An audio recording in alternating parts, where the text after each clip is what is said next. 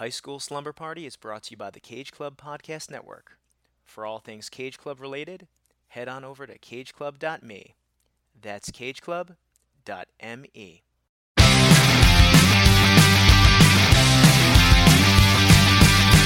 is out and it's Friday night. I'm all wrapped up and I feel alright. Palo Alto, Malibu. This is all we wanna do. I'm at the high school, baby, young, young. I'm at the high school, baby, young, young. I'm at the high school, baby, young, young.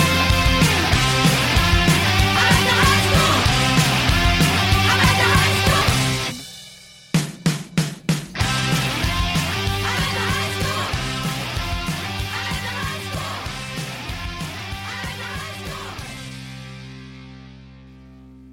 Welcome, jammers, blockers, announcers, and coaches. Oh, and an extra special shout out to that reluctant pageant queen out there. This is High School Slumber Party, the podcast where me and some friends look back at our teenage years through the lens of some iconic high school-centric films. I'm Brian Rodriguez, and the party's at my house this evening. But first, school is still in session. And your freshman year is still in session. We've just begun. Did you guys listen to last week's episode in 8th grade? Did you get to download it and watch it? It came out this week on Video on Demand or wherever you could rent things. So definitely watch it. It was an awesome film. And we have a really special episode for you today. Did you watch Whip It? I did, and I'm so jacked up on roller derby right now. I'm so excited. And it's a very special episode for a couple of reasons. First, our guest is a kick-ass roller derby player, Queen Elizabeth II. She graces us with her presence today. And you want to listen through to the end of the episode today, because thanks to the generosity of the Queen, well, we have a very, very special announcement regarding the first ever High School Slumber Party field trip. You know what that sound means. Pack your favorite jammies. Tell your mother you're sleeping over Brian's, because we're about to get our party on. I leave you with Jolene by Dolly Parton. Great song, and it's actually in this film. It's sung by the girls, Aaliyah Shawkat and Ellen Page, when they're working at the Oink Joint. And, I think they say their town's name, Bodine, but still, it's in the movie, and I really, really do like this song. So, Jolene. Class dismissed. Jolene, please don't take him just because you can. Your beauty is beyond compare, with flaming locks of auburn hair, with ivory skin and eyes of emerald green. Your smile is like a breath of spring, your voice is soft like summer rain, and I cannot compete with you, Jolene. He talks about you in his sleep, and there's nothing I can do to keep from crying when he calls your name, Jolene. And I can easily understand how you could easily take my man, but you don't know what he means to me, Jolene.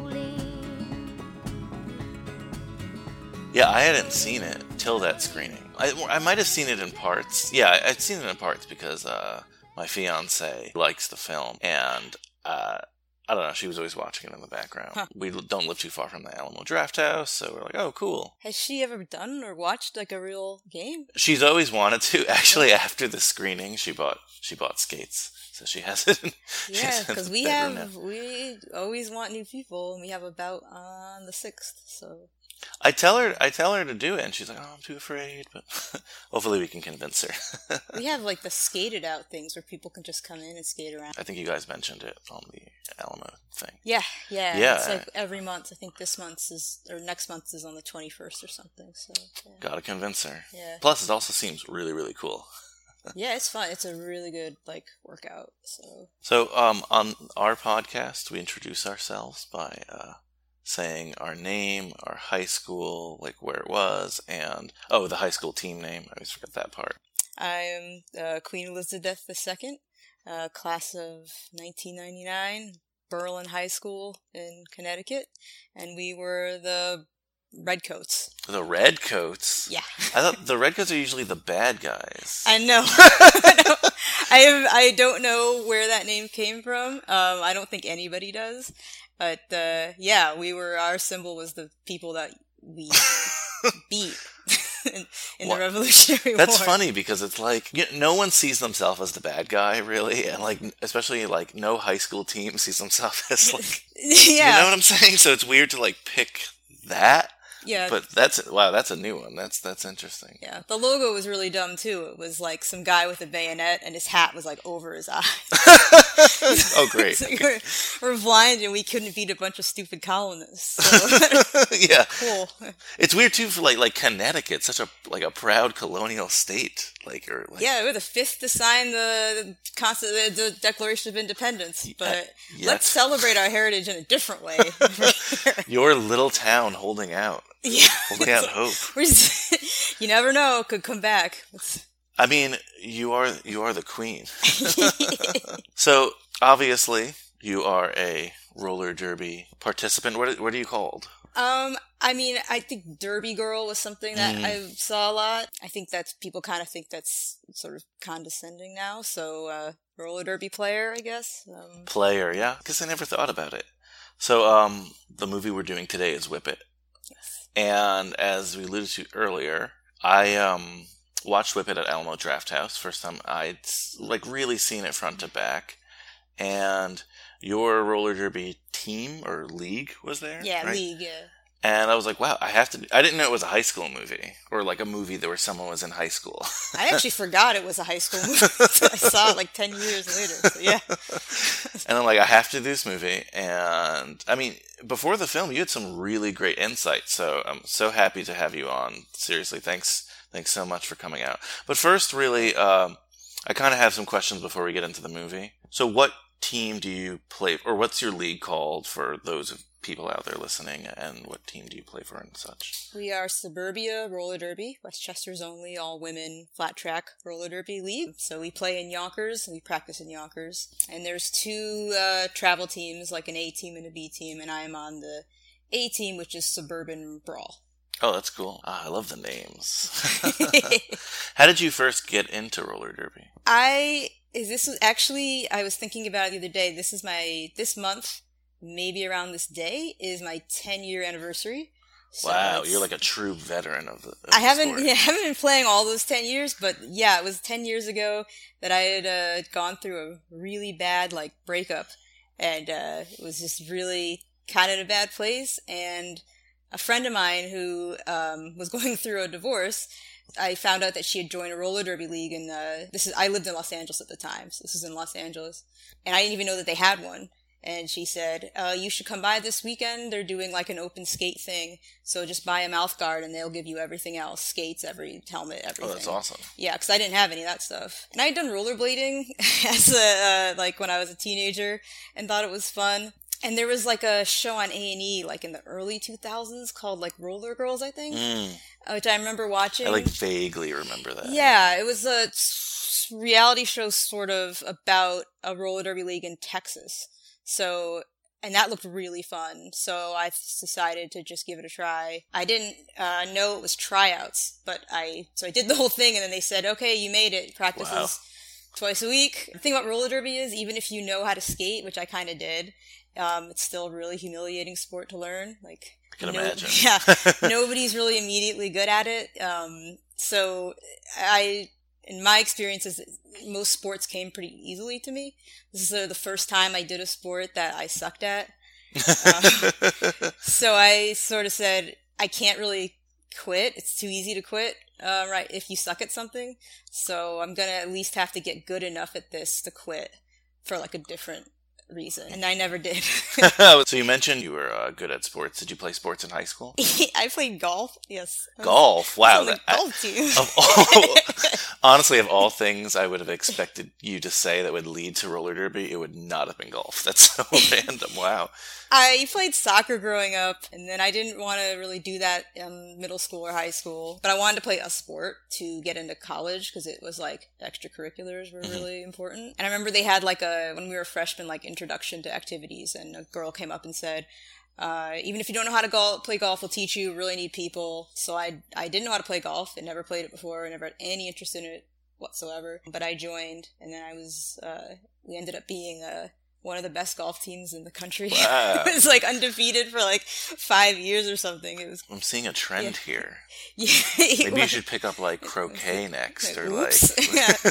like polo or something really random. That's awesome. I mean, good a time as any to ask. Queen Elizabeth II? Yes, I did not name myself after the Virgin Queen, but the one that's there now who will never die. Yeah, I She was seemed gonna say. persistent, right? Tough lady. Yeah. Did you think, I mean, I guess you don't want to morbidly think, but like, you said you've been doing this sport for 10 years, and she's still on the throne, so. Yeah, really.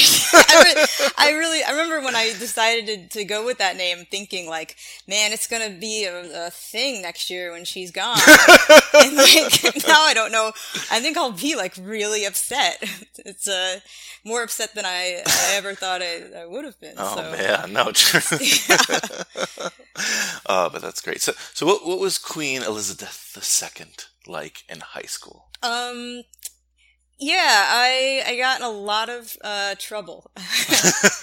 My high school memories aren't like super happy ones. I don't think I was a super happy person, but I mean, I had friends and all that stuff, but puberty gave me like massive attitude problems, and Oh, I hear you. just a lack of trust and authority figure, lack of respect for authority figures, some of which I still say now was deserved. So I just had certain classes where I just didn't, spoken class, and also I was in like all honors classes. So the teachers just had no idea what to do with somebody who wasn't, perfectly behaved, like I guess all of their other honor students have always been before. So I got a lot of detentions. I got suspended for what? Let's hear the story. It's a really dorky kind of one, but Those are the best. my friend and I wrote a website, and he wrote a bunch of things about teachers not using their real names, but disguising them in a way that was pretty clear who they were. And he wrote a bunch of libelous things. Nothing I wrote was libelous, but I had another website, and I linked to that site from my site, and then we ran the literary magazine, and that linked to my site. So it was like 3 degrees of separation from an official school site.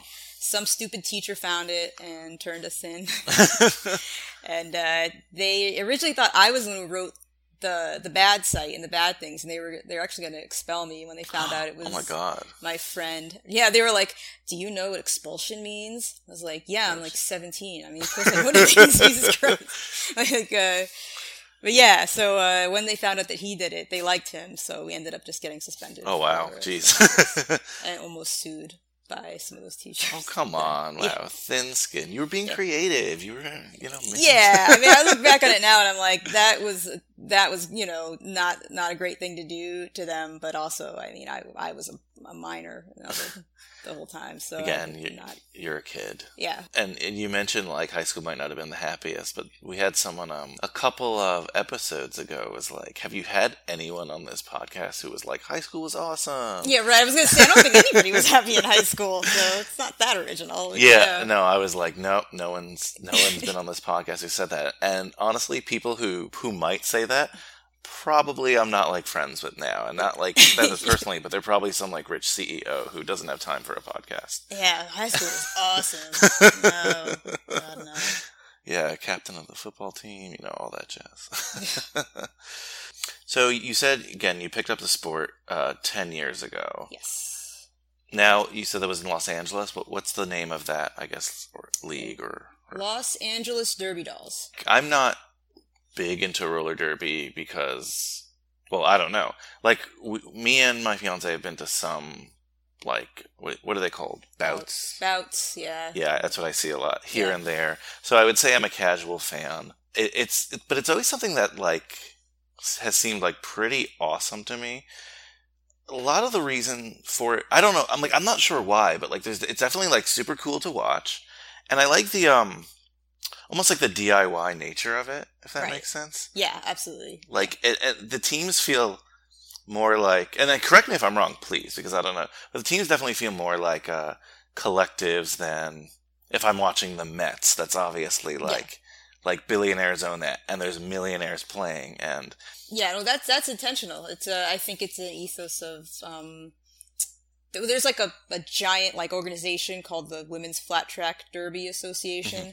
It's sort of laid down rules and has it's a sanctioning body, I guess is the term, but to be a member of it, for your league to be a member of it, you, I think, have to have skaters on your board of directors. Like, skaters have to be the people who run the league. So that's super important then to them. Like, It's a big deal, yeah. So you'll find that in pretty much everything you watch. Gotcha. Yeah. I mean, it's super cool because it seems like so grassroots too. Like, Right. So I'm gonna sound like probably a roller derby idiot today, but it's like, so there's like leagues, right? And then there's like teams within the leagues, but there's also, like you said, there's like an A team and a B team. And Yeah, well, it depends on the league and the size of it. Okay. But I mean, the league I was in LA was really big. So we had one like all-star, A team, that sort of traveled. We had a sort of B team under them that did like bouts against like teams that weren't as good, more evenly matched. Then we had home teams, which were, there was 4 of them, which we would just play against each other. Those are the things that people usually would like come in to see. So it's like the Varsity Brawlers actually was my team. Fight Crew, and their like thing was they were flight attendants sort of. And there seemed to be like a team like that in this film. Yeah, that's the team in Whip It is based on Fight Crew. Gotcha. Yeah. Okay. And then the Sirens, which had like a police thing going, and the Tough Cookies, which were Girl Scouts. So that which makes you sense. would also have seen in Whip It. Yeah, the Hurl Scouts. That's Right. interesting. Yep. Yeah.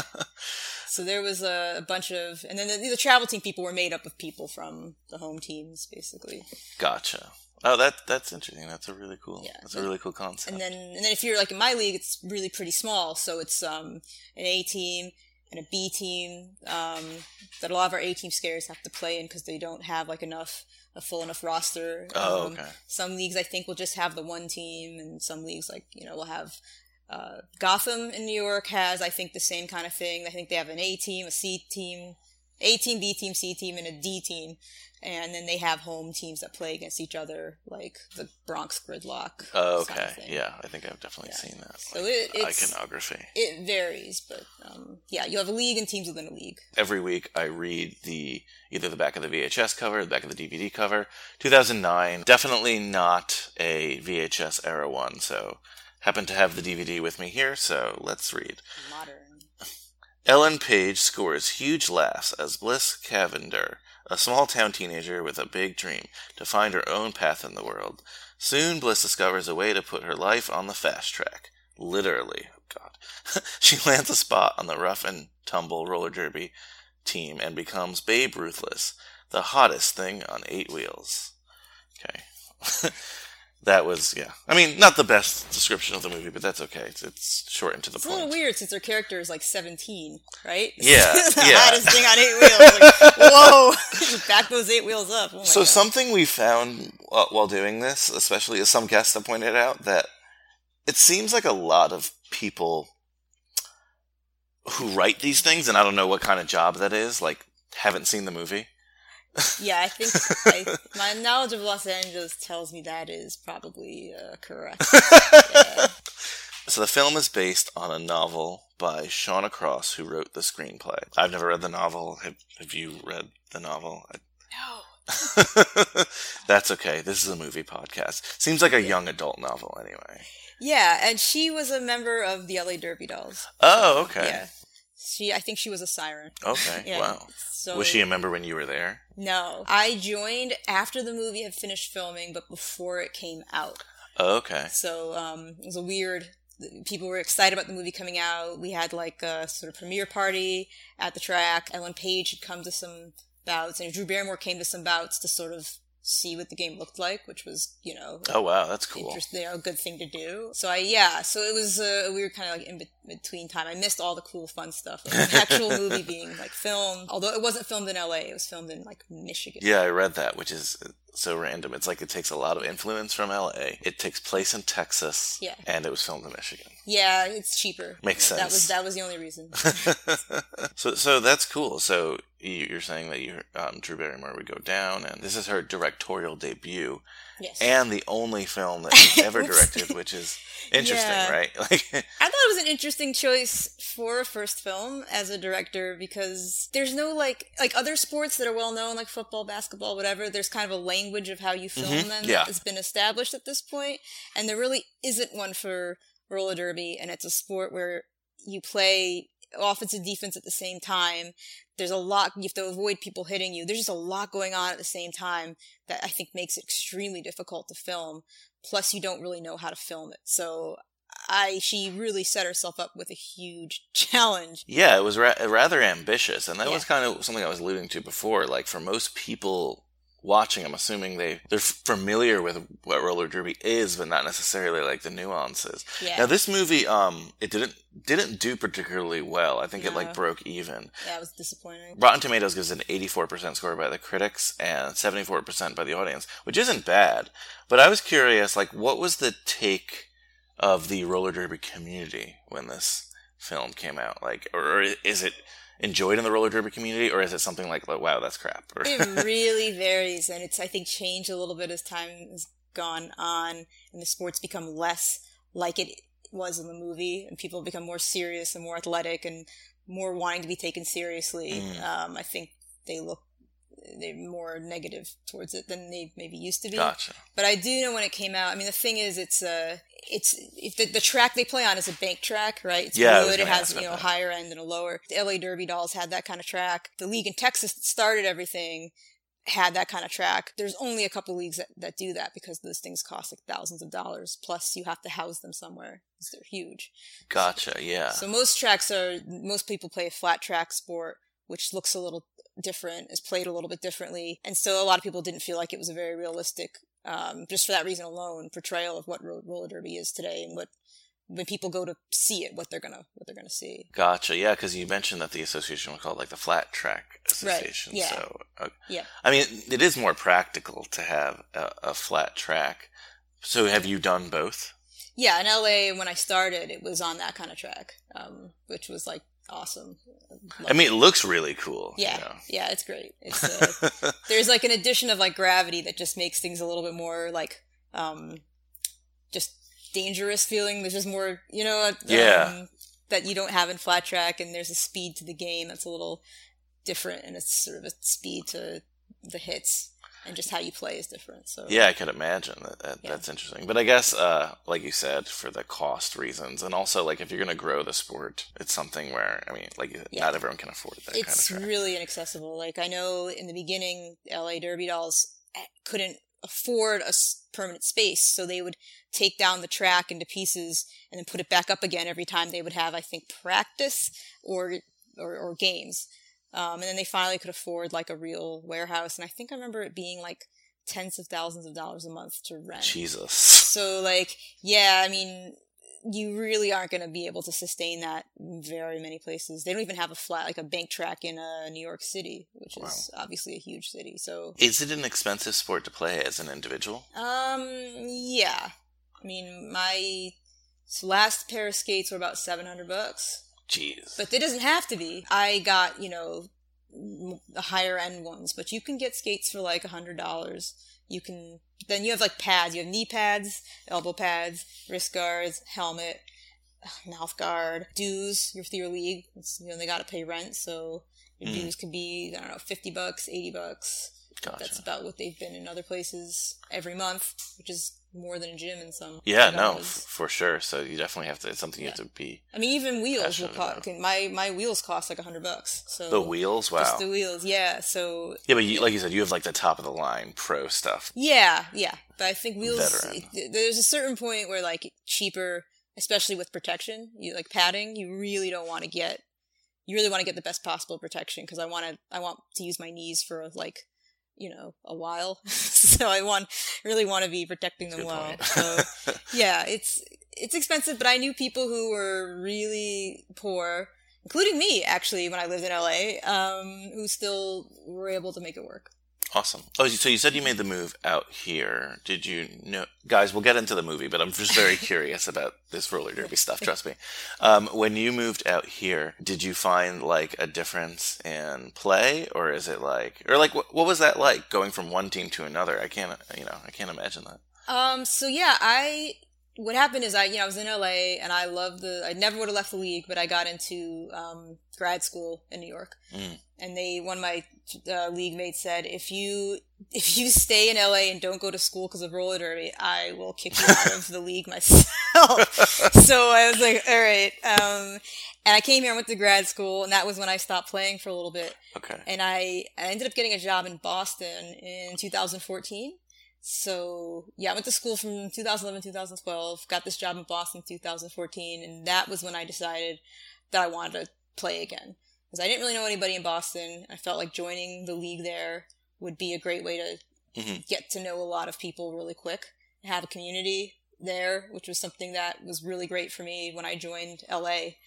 It was another time when I felt really alone and then suddenly didn't. So that's awesome. And I missed it too. And that was an adjustment because this was going from learning how to play on a bank track to a flat track, which is just a very different style of play, and the rules are a little bit different. So there's certain things I knew how to do pretty well, and other things I didn't know how to do, like, at all. Yeah, so there was an adjustment there. And then I left that job in Boston and came back to New York and joined Suburbia pretty much as soon as I got back here. Awesome. What was the Boston league and team called? They're Boston Roller Derby. Ah, yes. Pretty easy. Yeah, yep, yeah. I don't know. I think it was called the Boston Roller Girls or something, and they've changed it since to be more inclusive. So you kind of mentioned that though before when you said like the Roller Girls thing and what it is now. So has there been an evolution in the sport from, I guess you see people in this film wearing like the Girl Scout uniforms and stuff like that? Yeah. Into, like you're saying, like into a more serious thing, or? Yeah. Yeah, I mean, back in LA, there's still, the tough cookies. There's still those sort of theme teams, but I think some people will use their real names now when they skate. There's just been a thing where people wanted it to be taken more seriously, be more of a sport and athletic display than a sort of show for an audience. And so, yeah, that's changed a lot. I like the names though. Like, fun. I have really mixed feelings about that whole thing coming from starting in a league that was very much about shows. It was in Los Angeles. Well, I guess that makes sense. A lot of our volunteers are people who worked in the industry. We had amazing lighting and like pre-game videos and huge crowds. I mean, we would sell out. We had like 2,000 people. Wow. And that's what people wanted to see. And so I'm very into like giving people what they pay for and what they want to see within reason. I think there's sort of a conflict now between what people who've never really seen roller derby before and don't know what to expect and don't actually know the rules of come in expecting to see and what you actually give them. That, like I said, sometimes is in conflict, but it's Gotcha. not my decision. So, no, but so mentioned before, Drew Barrymore, the director, she's also in this film. Yeah. She plays Smashley Simpson, which I assume that's her roller derby name. Yeah. Ellen Page is the lead here. What do you think of Ellen Page's performance? I thought it was fine. I thought her skating could have. I thought her skating was a little weird. See, these are the things you'll notice that I'll never notice. Yeah. She was a little bit awkward on skates, but she did her own skating for most of the movie, so that was awesome. Yeah, I got no problems with her. Yeah, I mean, I thought she did a good job overall. Yeah, she was great. Juliette Lewis is kind of like her rival, Iron Maven. Juliette Lewis was awesome. She actually, I think they showed at the end, like, the outtakes, and they show her doing actual, like, real... I don't know if she, like, knew how to skate before or something, but, like, she really committed. Like, she could skate really well, like, on her own without needing a stunt double. Yeah, she definitely, like... I like her character a lot. Like, in terms of...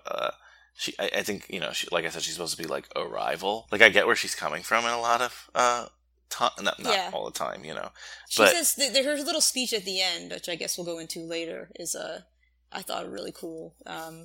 think Yeah, that's some- specifically what I was thinking of. Yeah, sums up a lot of people I know's roller derby experience. So. Yeah, and like you said, I think she seemed. I mean, you would know more than me, but she seemed pretty realistic. If that makes sense. Yeah. Like from what my roller derby novice, Kristen Wiig is in this, and I think this is before like the big Kristen Wiig boom. Yeah. I thought she did great. I don't know if she ever actually learned to skate. I don't know if you ever see her actually No, skate. that's a in really the good film. point. Like, I think she might have been like, no. Like, hell no. that's a really good point. I don't know.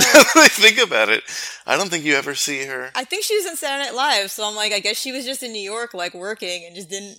It's like, I can't go to these, like, skate classes that... Because I'm pretty sure that roller derby players actually did, like, kind of mini camps with the people to show them how to skate.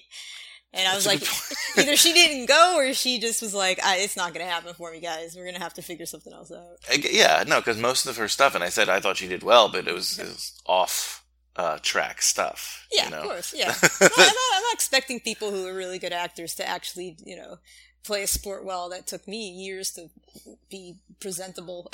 Yeah, which is like a very, very fair point. I don't blame him. Marcia Gay Harden, who's not a skater in this, she plays Bliss's mom. But, Yeah, she's great. Yeah, she's great.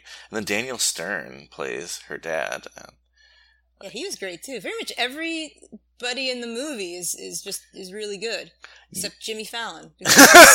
So Jimmy Fallon in the movie, you're like, great, you're just doing the Tonight Show in the middle of a track. Cool. But he can't help it. Totally Jimmy Fallon thrown off. cannot. He's just always Jimmy Fallon. Yeah. I mean, maybe not here, but in the more show LA experience, Jimmy Fallon, he plays Hot Tub or Johnny Rocket, depending on the setting. Yeah. And I think he must be Drew Barrymore's friend because they're in like a lot of stuff together. Oh yeah, that's right. What are there people like that? I don't know what they're like announcers. Yeah, but Yeah. like who talks to the crowd? Yep, like there's that? announcers at every bout. Yep. That's awesome. Yeah. So you don't think Jimmy Fallon made a good announcer, or was he just too Jimmy Fallon? It's just every time he was on screen, he was like, "It's me, Jimmy Fallon, taking over your movie. Like, everybody look at me. I'm holding up a sign now, and everyone else is like, it's like, go away. You're not the star. Come on." Sorry, Jimmy Fallon fans. Yeah, or Jimmy Fallon, if you ever happen to listen to High School Slumber Party. I'm not apologizing to Jimmy Fallon. Okay, for the record, you are not apologizing No, to Jimmy please make it clear that only as fans would I like to apologize to. Jimmy Fallon. Yeah, so, I mean, that's a pretty cool gig to get. I mean, not Jimmy Yeah. Fallon. Well, yes, The Tonight Show is a pretty good gig to get, but I'm saying, like, being the announcer, that's pretty awesome. Yeah, I've always wanted to kind of try it, but I never have. But I know some people who, when they stopped skating, started announcing. I was going to say, like a great athlete, you can gracefully... Yeah, one they day, did the thing where one they're day, announcing way down the road, the yeah. color commentator for Thursday Night Football, kind of. Yeah, promo. that'd be a cool Yep. way to stay involved in the sport. Yep. Who else is in this film? Oh, we were talking about Daniel Stern, and like, yeah, no, I really liked his character as the dad, and it was good seeing him in something, you know? Yeah, right? Oh, yeah. Just thinking like Home Alone and Yeah, stuff. totally. Eve was the... Eve, yeah. I remember when I was sitting with my fiance, I was like, I whispered, "Is that Eve?" It's Eve, yeah. And Zoe Bell, the stunt woman and actress. Yeah, Zoe the Bell. Australian. I think. Let's see who else. Yeah, she's very recognizable. Aaliyah Shawkat plays her friend Pash. Yeah, right. I love her. Yeah, she's really great. I mean, I first recognized her in Arrested Development, but she has a show now, a Search Party, and she's. I really liked her characters. I keep saying that a lot, but honestly, I think this movie has a really good cast. Yeah, it does. And the budget's not too big. It's probably, though, because Drew Barrymore is in charge, and it's like... Yeah, I think it was her production company, too. But, I mean, it was supposed to be a middle-budget kind of movie. It was never going to be a blockbuster. Who else? Landon Pigg is the name of the musician Oliver. Yeah. Who, I think they thought he was going to really, blow up as a musician and be, big, but I guess... I don't think he's done anything since, really. no, in it seemed like acting he's or done more music. music than this, but I didn't even know he was a musician. I don't think he's an actor. I think he's a musician. He did fine, though. Yeah, I mean, he played that character well. Yeah. Andrew Wilson, the forgotten Wilson brother, is the coach. Oh, he's a Wilson. Oh Yeah. wow. Okay. So I didn't like realize that, but like I'm like, wow, is this guy like a ripoff? Like A Owen? rip-off Wilson? Yeah, like Just happens to a have the same last ripoff Owen name. Wilson. And then I looked it up after. I'm like, oh shit, okay. He's that like makes that sense. other Olsen sister that's not the twins. Yeah. No, exactly. So he's the third Wilson brother, Coach Razor. Yeah. So it's a silly question, but do you guys actually have coaches and stuff? Yeah. Yep. Yeah. That character is based on, I believe, a real person who was a coach when the Derby Dolls first started. Oh, that's cool. Yeah, down to the dolphin necklace he wears. Apparently that guy wore one too. But yeah, we have coaches. We have two. We have a bench manager and a coach, ideally. It's one person who's telling everybody who's going out in the next jam. We'd have to, I guess, explain the rules of Derby. But anyway, we have somebody who says who's going out for the next play, and then somebody who's like the coach. So Let's do it. Let's as simple, I guess, as you can. What are the rules of roller derby? I think I got it, but okay. Yeah. So simple. There's two positions.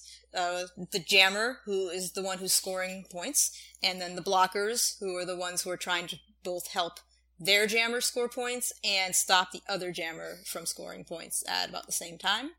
And one jammer, 4 blockers, 2 teams. So you've got, 10 people on the track at once, and each, it's called a jam, is 2 minutes long or less. But basically, the whistle blows, the jammers try to get through the pack, which is, the blockers all together. Yeah. The one who gets out first gets lead, which means that they can end the jam whenever they want. And then every time you get through the pack, every player on the other team you pass is a point. So ideally you get through that pack as many times as possible before the other jammer comes around. And then you just want to end it before they score points. That's ideally the way you do it. Okay, that makes sense, but I feel like if you're just listening to this podcast and you haven't seen Whip It for some reason, and you haven't watched roller derby, it's hard to see. Go to YouTube or something. I think you really have to see one of those YouTube videos with a visual of the track, and then they show where people are, and they sort of give you they did this in the movie too, where they kind of had bird's eye view of everything and how it all works. First whistle blows and the pack takes off. Then a second whistle blows and the jammers take off. Some of us faster than others. Once the jammer breaks through the pack, she hauls ass around the track a second time and tries to score. For every player on the opposing team the jammer passes, she gets a point. Now line up and get you some. The one thing that I don't think they showed in the movie, but I've seen it the few times that I've attended about, is this. Don't you stop the play? So you call off the jam. I think it was in the movie, but you basically just put your hands on your hips a couple times, Gotcha. And that tells the ref that you want it to end, and then it's over. And if no one does that, it's 2 minutes. So okay, only one team scores at a time. Two, they both can. That's why. They both can. So okay. I see. I've had people who don't call it off in time, and the person comes up and gets them. I've seen people that don't have your eye on the other team and don't realize they've come up and gotten points and passed you, or you're the lead jammer and you get a penalty, so you have to leave the track for 30 seconds, and the other person just can go and get points. So. And like you said, it's offense and defense at the same time, and that's so interesting.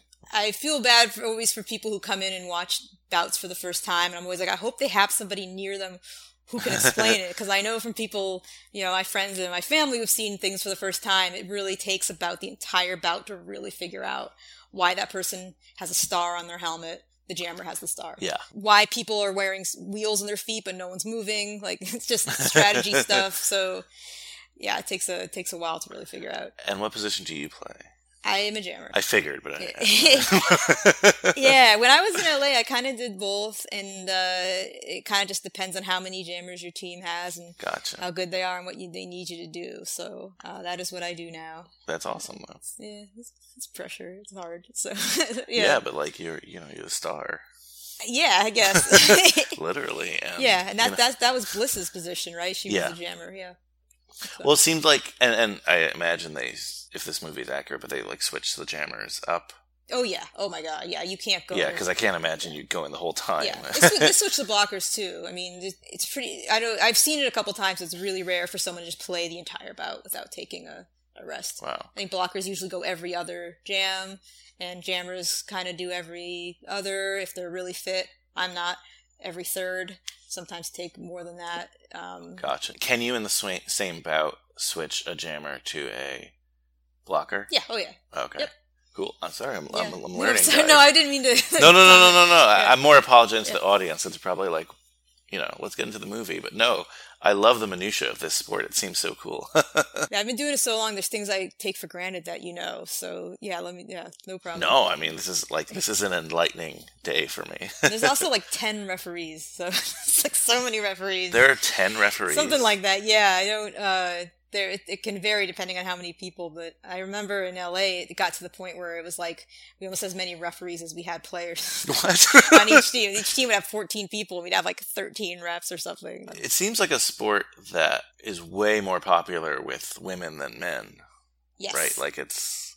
There are men's teams and leagues. The men's version of roller derby is like the woman's version of every other sport. I was just going to say, like, yeah, that's a... Participation and respect.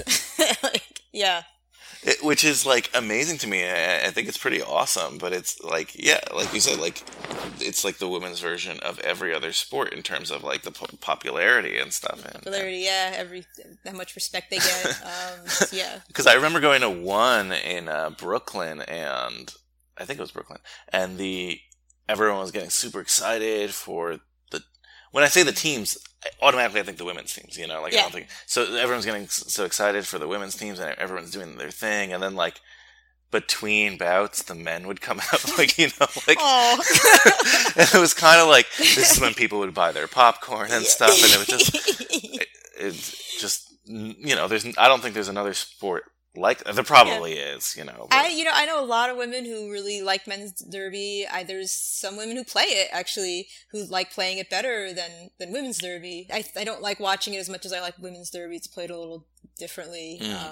But the more people who play it, the better. So yeah, I figured I'd ask that. There is men's derby, and most people don't know about that or even think about why there would be. So yeah, guys out there is men's roller derby, but just like I would say the women's roller derby seems like it's 100 times more popular than the men, and it's not even close. No. There's also junior roller derby. That's cool. Yeah, it's and one thing I realized like a couple months ago was that some of those leagues are co-ed. So I watched a bout where there was like this guy who was like had a beard. He was like must have been 17. He was like when you said youth, that picture's like little kids, not like it's like from 7 to 17, and there's different. Wow, that's levels. A little bit though. So yeah, well, I don't think any 7-year-olds are playing at the highest level, but like there were some funny. small people getting just crushed. Like I'd never seen that before and knew that it existed, so it was a whole new thing. I think this was mentioned before the film at the Alamo Drafthouse screening that there are some like illegal moves in Whip It that you wouldn't normally see. Yeah, I think Drew Barrymore's character punches someone in the face. And Okay. I think she does get kicked out of the bout for that one, actually. So, but yeah, you can't punch people. You'll get automatically ejected. If you do anything super violent, the second to last bout I played and somebody got ejected for hitting me in a way that was wow. like, flagrant. That's never happened to me before, like flagrantly illegal and just mean. But yeah, elbows are illegal. Tripping somebody is illegal. Hitting someone in certain spots, the back, below the knees, the head, those are all illegal. You get penalties for those. It's probably one of those things that, like you said, is like a big learning curve. But like once you're in it, it's like second nature. What's legal and what's not legal. Yeah, eventually, yeah. I think there's one move in the movie where everyone just stops and turns around and hits people and like just clotheslines everybody and like that's not legal. I figure that's akin to no. the Mighty Ducks or like sports films where they do a silly play. Yeah, I remember thinking when the movie came out like that, considering that it was a movie and you always have to make allowances for how realistic and it's going to be able to be, like it was pretty good. When I saw it again 10 years later, I was like, whoa, they really could have, okay. A little bit, less thinking that, but still, Let's jump into some scenes in the movie. We kind of open up with this beauty pageant thing, which is like the side kind of plot here. Yeah. Which I think it's actually a fun scene because she's like trying to get the dye out of her hair. Right, yeah, And right, then- yeah. And she goes up and she, says her speech, and she just, it's a good, way to show who this character is a bit. Yes, and her conflict. Yes. And one thing this movie is criticized for, it does have a little bit of, cliches, for sure. Mm-hmm. But I don't think it's too terrible. I watch a lot of high school films, and they're filled with a lot more cliches than this one. Yeah, I mean, well, never knowing anybody who's been in a beauty pageant or any beauty pageant mothers, I really couldn't say how realistic or... I should have had you and then, a pageant queen. Yeah, right? Where's all the pageant queens you know? The two queens and just, Oh, yes. that would have been As- great. Damn it, missed opportunity Please. still. Whatever. I mean, I don't really care much about the pageant part of this film. But I mean, it's a good dichotomy for the character. Again, Daniel Stern, as the father, I like how he's a father who really wants a football playing son. Yeah. But he's not a dick about it, if that makes sense, you know? Yeah, right. Because you see it in a lot of movies with the dick father, but he's a really nice guy, because you see the neighbor and he's posting a sign for their His son's yeah. football game or whatever, yeah, right. That's why, again, flash forward to the end, and we'll bounce around here, but flash forward to the end when he's finally Gets to put up his sign. yeah, he gets to put up his sign. He's and it makes sense, and also the whole Texas thing. We've covered this before on the podcast, but the whole Texas and high school football, it is a big deal down there. Yeah, I don't think that's a cliche aspect. I think, No, as far as I that's- know, that's super true. Yeah, no, everyone I've talked to from Texas, and even on this podcast, have been yeah, no, that's 100% true. Yeah, it's crazy. Yeah. Something like God, football, and something else. But I guess we should set the scene. So Ellen Page's character, what's her name again? Bliss. Bliss. Calendar. Yeah, I always get confused because Bliss doesn't sound like a real name. Yeah, it does. That also sounds like a derby name. Yeah, right. So then I'm is that her derby name or is that her real name? Yeah. She ends up becoming Babe Ruthless, but that's because she goes into Austin with her mom to buy. Doesn't she goes to accidentally? Well, her mom doesn't realize they go to a head shop. Yeah, And yeah. the roller girls come in and they go, "Here's the signs, I think, for a bout that's coming up or tryouts or something like Yeah, that." Oh, it's about. It's about. Yeah, she's trying to buy those Doc Martens, and Yeah. they have the funny. Yeah, that's a funny scene, and then this movie kind of progresses fast to the derby parts because she and her friend they work at that Oink, the oink. yeah, Oink Burger or something. Yeah. Yeah. Dog. And so they end up heading to this first bout, and it's really it's in a cool location. But I mean, have you ever heard of roller derby played in an abandoned warehouse like that, or? I've heard of it played in a warehouse, but not an abandoned one. Well, I don't know if it was abandoned. Yeah. LA played in a warehouse. An Oh, old really? ice cream cone factory. I Oh, think. that's really cool. That Yeah. adds to the Yeah. So, I mean, it's the only places that's going to be big enough for a track and, bleachers and stuff. So, that makes sense. you need an airplane hangar kind of Yeah. kind of thing. So, And I'll say right away, I was transfixed on the whole setting, just the elements of it. I mean, it seems kind of like a crazy atmosphere. Is it a crazy atmosphere? I mean, I think it's probably crazier on film. it depends. The flat track ones are kind of quieter, more family stuff. I mean, it just really depends on the size of the league and how much of a show they can put on. The one in LA was kind of like that. It wasn't. Oh, they had all of the people standing next to the track and just putting their hands out while people were skating, and that was that's for insurance reasons. We had to put a line a certain amount of feet away from the track that nobody could. Well, yeah, I could could cross. imagine. Yeah. Yeah. I was like, that's crazy. I didn't think about that. Sometimes you watch these things and I'm like, is this overplaying how realistic it is? Because it did seem like a huge party atmosphere. Yeah. I mean, I think most of the time, the vast majority of bouts you'll go to will not be like that. Yeah, I figured. I think the ones in the Texas League that has a bank track, they put on a show. The one in LA does too. So there are some. It's not completely unrealistic. Gotcha. That's interesting. She ends up. She goes to the bout. Yeah. She loves it. She loves it. She sees the cute guy. Yeah. She's like, I'm in. And she originally wants her friend Pash, weird name, Pash to join. And even though Pash is like, "Oh, I'm into my studies," I could totally see her on the team too. They seem... Yeah, it's too bad. Pash never skates in it, right? No. They never even show her, like, wanting to... No, like, which I'm like, I would like to... Actually, that's probably pretty realistic. I don't think any of my friends have ever expressed any interest in wanting to even try skating, so... but yeah, that's too bad. But then, she ends up going to... The tryout. Oh, I think it's Kristen Wiig for Caesars. Kristen Wiig tells her there's tryouts in 3 days or something, and then she goes. She gets her Barbie skates that are from her childhood, yet still fit. Biggest Barbie skates I've ever seen. I was curious about that. They also looked like in really good condition. It's like they're brand new Barbie skates that, yeah. And you mentioned before how your wheels are like $100. Yeah. I know those Barbie skate wheels are like terrible. Yeah. I'm sure. They're not, that Barbie skate isn't even the kind of skate that you would use. That's, yeah. Sidetrack, and we're doing a lot of sidetracks today, but sidetrack thing, you mentioned like you rollerbladed before. So before the Alamo screening, they did all these like roller derby film trailers from like the 70s when I guess there was like a boom. There was a roller skating boom in the 70s because they had like roller discos and stuff like that. That was when they had the roller derby leagues that were like the WWE kind of thing, where they would do fake wrestling. Oh, stuff, so those leagues were fixed? Like not fixed, like oh yeah. Because I've never I saw it on the film, but I didn't realize. Wow, that's interesting. Yeah, that 70s thing that a lot of people think of when they think of roller derby was they were just fake punches and. That's so funny. Yeah. Wow, mind blown. So you had that, but then I remember like in the 90s, like roller blading was really cool. Right. And if you roller skated, you were like lame. Right. You know? Yeah. Totally. Yeah. I remember going to the roller rink and they used to be like, "You want blades or skates?" And nobody said skates because like that was just like super uncool. Yeah. And now rollerblades are pretty uncool now. Yeah, that's what. No one rollerblades anymore, and roller skates are cool again. Like who would have thought? Like.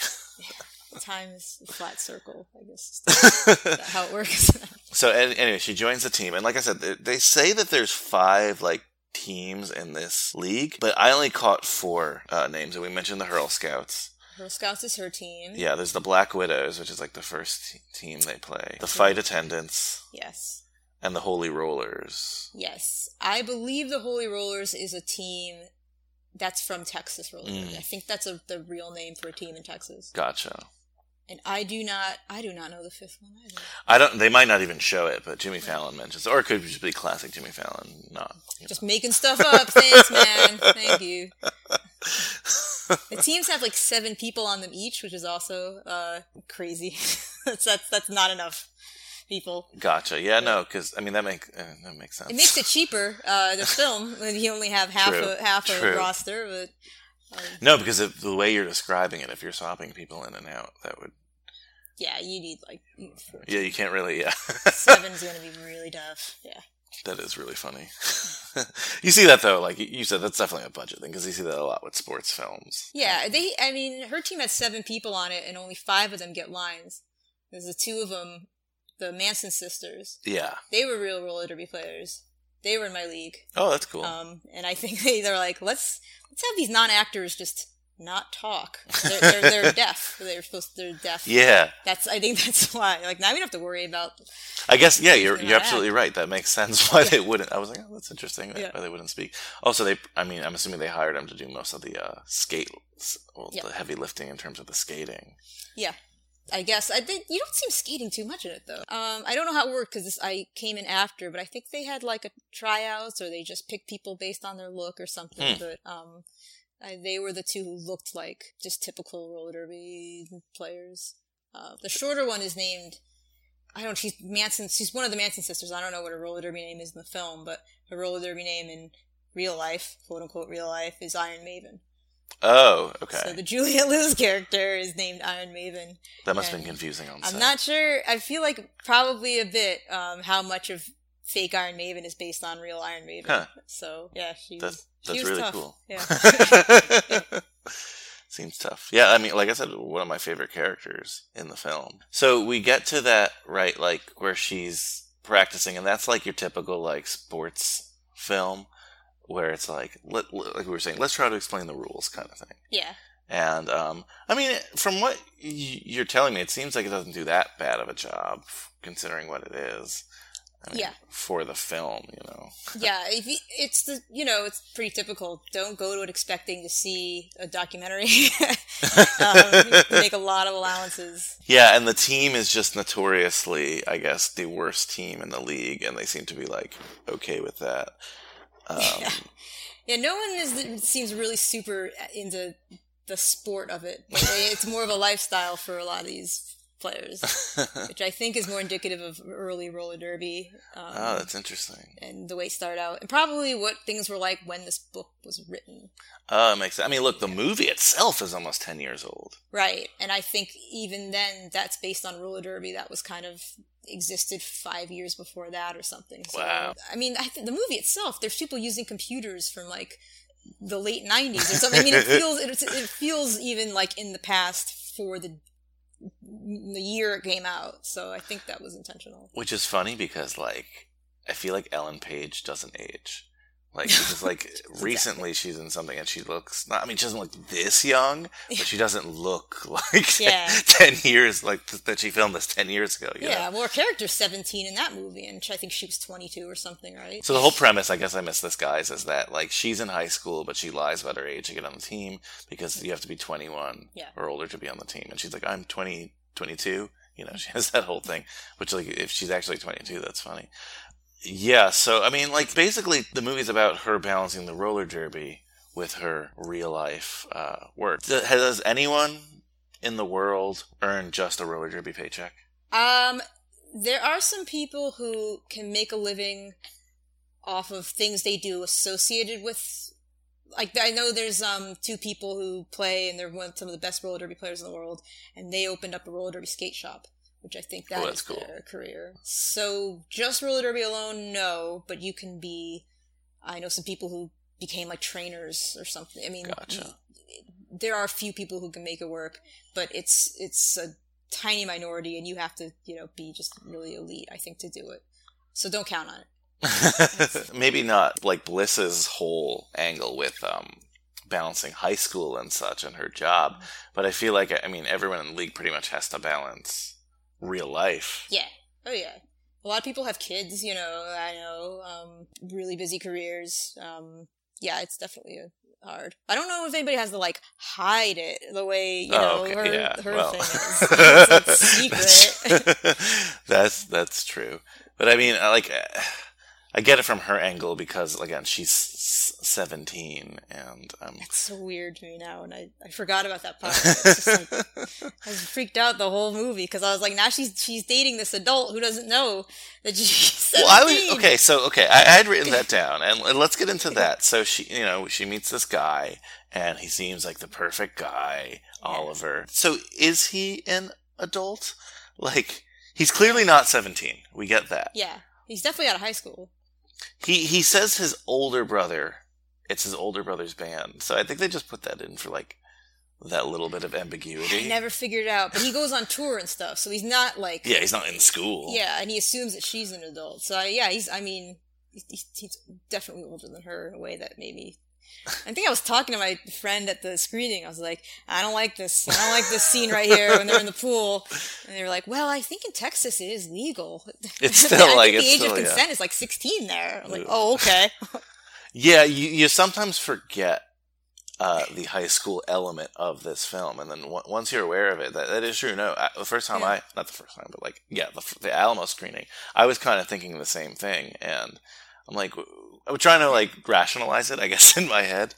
Yeah, I totally forgot about it, and then I saw that, and I was like, I can't imagine having a teammate who was in high school. It's crazy. So she the high school elements of this, they're not too many, but it is an important part, like we're saying, the fact that she is in high school, and we do get some school scenes. Yeah, she's picked on by the popular girl and I guess the popular clique. They show up to the restaurant and kind of yeah, but then she plays roller derby and finds her backbone and fights back. Yeah, she I don't know if it's a legal move, but she does a roller derby move. Yeah, she nearly kills her the mean girl, so we all cheer. Knocks her off the stairs. What prompts her to do that? First of all, I think it was a legal move, because I think she didn't she hip check her or something? Yeah. Okay, cool. I think it Good. was. So, yeah, great. But it seemed super mean. I know the girl was mean to her, but geez, you assaulted her. Trying to remember what... she took 2 Barbies and tied them up in her locker. Yep. Yeah. I don't know if that's... One of them looked like Pash. Yeah. Oh, they got your freckles. Yeah, yeah. Yeah. So then she does that, like, hip check kind of move. And they bring her to the principal's office, and she gets... Does she get suspended? I don't think so. I don't think they said what the punishment was, but... No. She probably should have. Yeah, I'm such a square adult now. Ugh. God. She should get in trouble. People I was going to hitting say, would the high school Queen Elizabeth II think that she should have gotten in trouble for that? Probably... It depends if she was the one who got hit or not. Probably, if I did much less so than I do now. No, so yeah, like the high school part of this is the fact that, like we're saying, she is a high schooler. I mean, I got suspended in high school too, and Nice. yes, and that was for a physical altercation, but it was from the track. Oh, so you support it? Oh, so you support what Ellen I Page don't did. support it, but again, I've told this story here before, but it was a physical altercation. I shouldn't have kicked that kid. Oh Regardless, whose podcast am I on? no, but I. Oh my God. I hid that from my parents because I think I was technically... What? How? They was, sent me home with a note. It was in school suspension, and I was at whatever age that... I wasn't 18 at the time, because I didn't turn 18 this summer, but I think once you turned 17 in New Jersey, like, you were technically a high school adult. Oh, no way. So they only told me. And it was in school, so I went to school like it was like normal, I sat in the cafeteria and went home. Brian, how was your day at school? Great, That's crazy. No, there's no way in my school. Like, I think you had to have your parents sign something. Like, I remember when I got suspended, I had to go home, and I wasn't talking to my mom at that point because I was a teenage girl, and we hadn't been talking for like a week or something. I had to tell my dad, and then it became an important enough thing that my mom had to come and talk to me again. So, it was. She thought it was a pretty. They didn't really agree with the punishment, although they, like, you still did something wrong. They were very supportive and really brought us closer. So, so in the end of the day, it was a good thing. Yeah, that your it was. Thanks. No. Thanks, Principal Sinnott. Superintendent Galvin, because he was there too. Wow, that's pretty serious. Yeah, they called me into the office. I thought I was getting an award because I walked in and it was the principal and the superintendent at the table. So I was like, whoa! No, I did not get an award. I remember when I got called into the office, like, I knew what I was there for because, again... You attacked that poor child. No, it was not that. He was a lot smaller than me, and I feel bad about that. But it was... long story short, and I mentioned this on a previous episode, but I was a senior on the track team, and he was like a sophomore, and the coach got sick, and he kind of put me in charge of putting people in for the races at this one event in terms of just, like, making sure people ran. He didn't want to run his race, which I didn't really care about. And then he wanted me to write a time down, which... Cheating. I was like, that's not cool. But on top of all that, he wanted me to write a time down that was, like, so much better than he had actually ever ran. And so you, like, punched him in the face. No, it didn't get to that. And I said, no, I'm not doing that. So I just wrote that he didn't run. Nobody cared that he didn't run. It wasn't that big of a deal. It's high school track, for crying out loud. But he got so upset that I didn't write that time down for him. For a week, he was just, like, somewhat harassing me, and then he started harassing my girlfriend at the time and saying, like, some really inappropriate things. Oh, you defended her honor. I suppose, but looking back, not that I shouldn't have defended her honor, but, like, looking back, I should not have gotten physical with him. And I kicked him. I shouldn't have. But he got really upset, and he made up these lies to the principal that I'd been picking on him for a while, which was not true. I got suspended because I hit him, and I also got some detentions. But he also got detentions because I think by the end of it they realized I had not been picking on him for a while, and he had been like... He was trying to cheat, which Yeah. My golf team had someone who tried to cheat, and they kicked her off. See, exactly. I mean, again, this guy didn't like matter. Like, he was doing it just for like the credit, and he like he said he didn't really, like I said, he really didn't want to race much.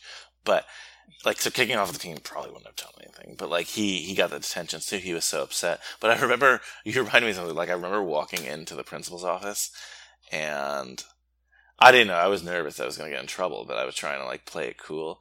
And I looked at his, like, on his wall, he had like all these pictures, and I saw that he was in the army. And the first thing I said to him, which is the dumbest thing in the world, I think I was like, "So you were in Nam?" Oh. What?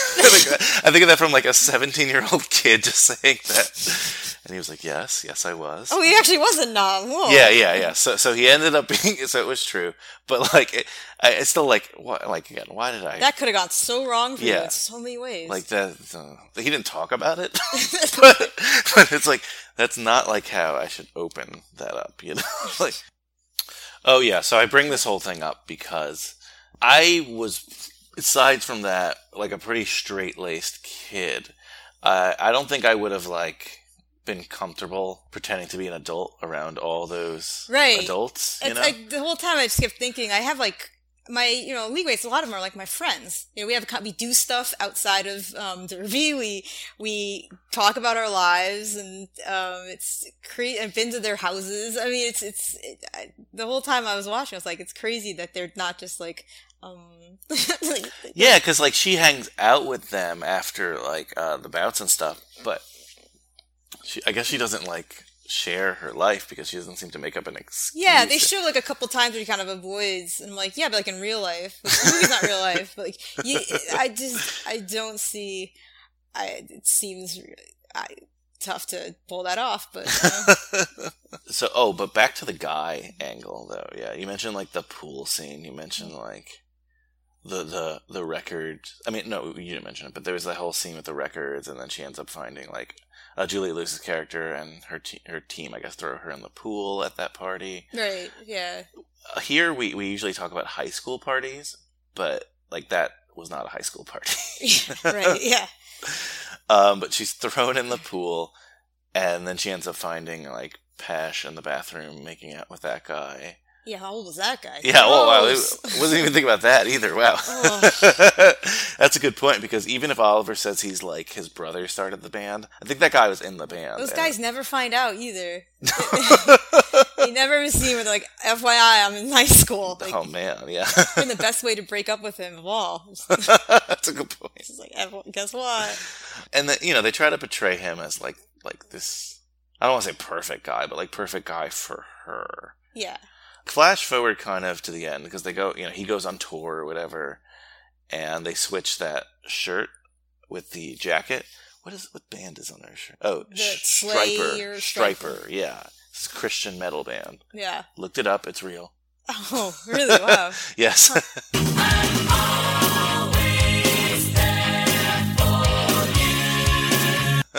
And he has like a jacket that's like his high score or whatever. Right. Yes.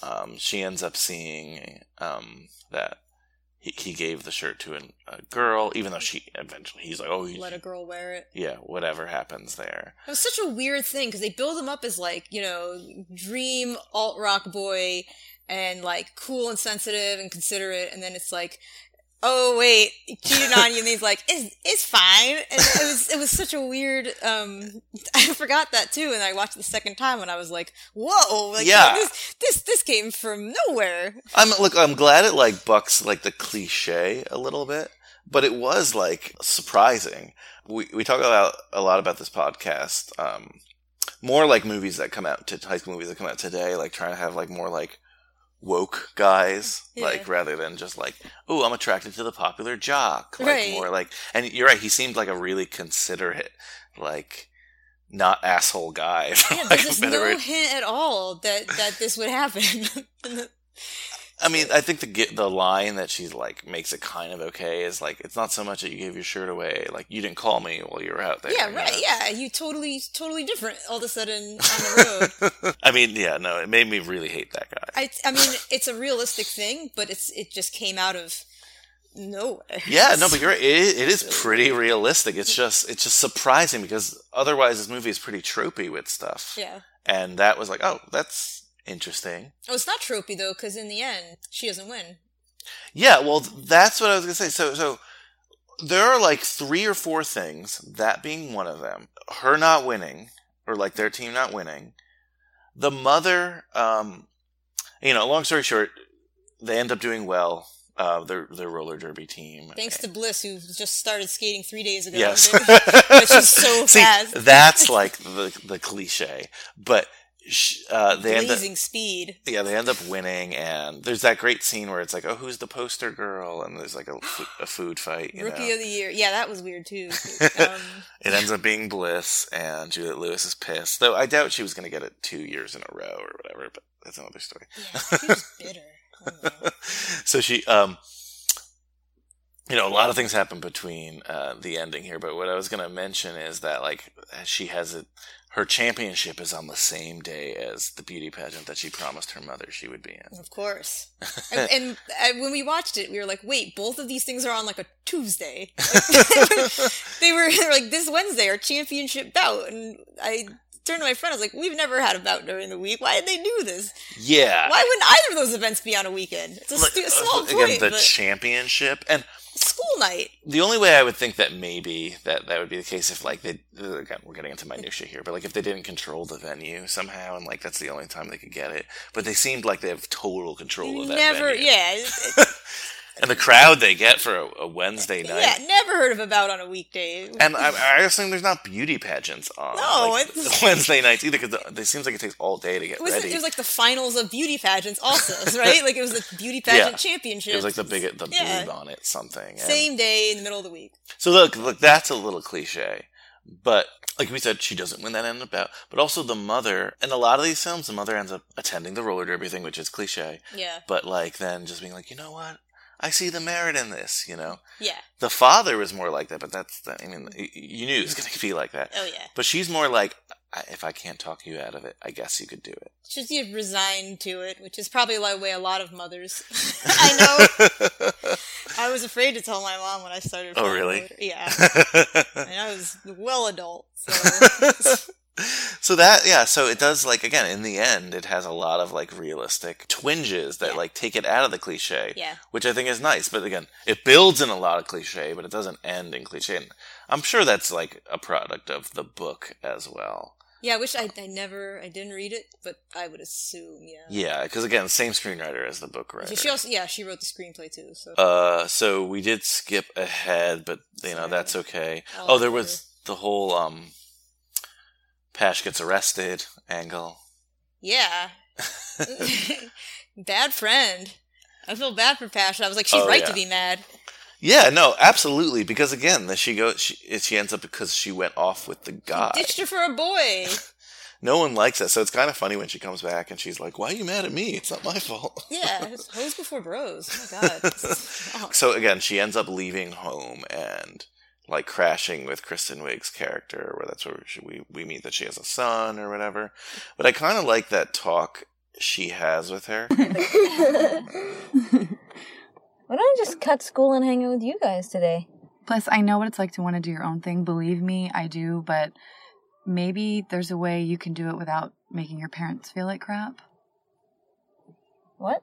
I've just been thinking, I think maybe you're being a little selfish with your mom. She's the one who has been shoving her agenda down my throat since day one. First of all, you're lucky to have a mom that even cares. And just because she's wrong about Derby doesn't mean she's wrong about every single thing. And if Riley ever lies to me the way you lied to your parents, he wouldn't even be able to run away because I'd break his legs. I'm just kidding, honey. It was a joke. I am here for you, but just because you found a new family doesn't mean you throw the old one away. She's like, be happy that you have a mom that cares about you. This is after they find out that she's 17. Yes, right? yes. Yeah. Oh, yeah, big thing there. Okay, yeah. So they find out she's 17 because of the arrest thing, because they look at her ID, and then Juliette Lewis overhears, and then she has that. I don't remember how she found out, but I know Juliette Lewis finds out. Yeah, because she overhears at the... Because she's like, oh, you're 17. The cop's like, you're 17. Get out of here. And then I don't remember, but sure. And then that's when she has that, really awesome speech, right? Yeah, I think so. She goes, how old do you think I am? And she goes like, I don't know, 27. And she says, I'm 37, right? Yeah, and like I found 38. this sport when I was like 31. And it took me this long to find something I was good at and this long to be good at it. And you've got here 3 minutes ago. Something like that, right? Yeah. And as mean as she is, you kind of get where she's coming from. Yeah, totally. It was a very a roller derby thing I identified with a lot because I know a lot of people who've never played a team sport or a sport before they play roller derby. Wow. So, there's a lot of women growing up. It wasn't a thing that they were encouraged to do or maybe wanted to do or it was on their list of priorities. And so this is the first time they've been good at a sport or played one or, a lot of people just find themselves there. And, so that was super relatable. It's absolutely something I've, you can see a lot of roller derby players. And that's why I think Julie Lewis is so good at this character because you like, I never played roller derby, obviously. I mean, we've gotten this far, we know that. But, like, listening to her, I, like, really empathized, or is it sympathize? Sympathize, yes. I sympathized with her character because, like, again, she's supposed to be mean, but I totally, like, get where she was coming from because I think there's a lot of things. I could even say that with, podcasting. It's not athletic, but it's not something I don't think it was really around when I was younger, but it's not something I did when I was younger. Yeah.